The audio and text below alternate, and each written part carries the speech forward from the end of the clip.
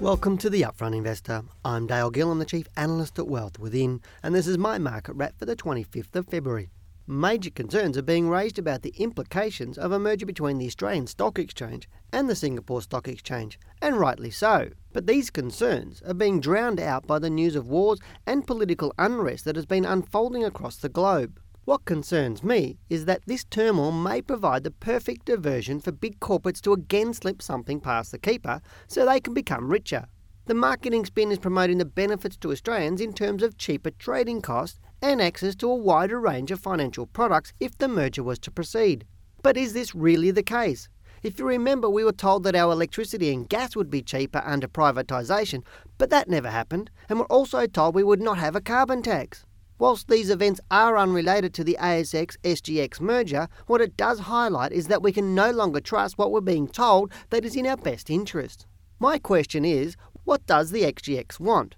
I believe it wants access to our superannuation funds, as Australia currently holds around $1.3 trillion in super, and this is expected to increase to around $5 trillion by 2030. I believe the Singapore Exchange is after the revenues generated from trading this huge pool of money.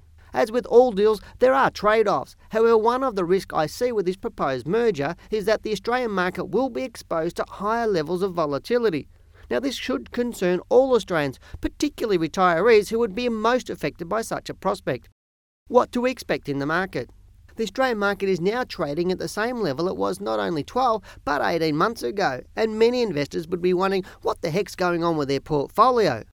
Basically, this is a sign of the current economic times, because when we experience increased volatility, as we have over the past 3 years, the buy and hold strategy simply does not work.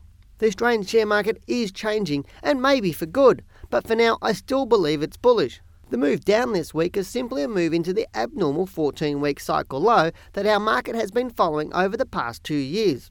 I believe the All Ordinaries Index will find its low in the next week, which is likely to be above 4,836 points before it returns to being bullish and rising into late March or April. I still believe a move up to at least 5,200 points is possible before the market falls into its yearly low sometime in May or possibly June.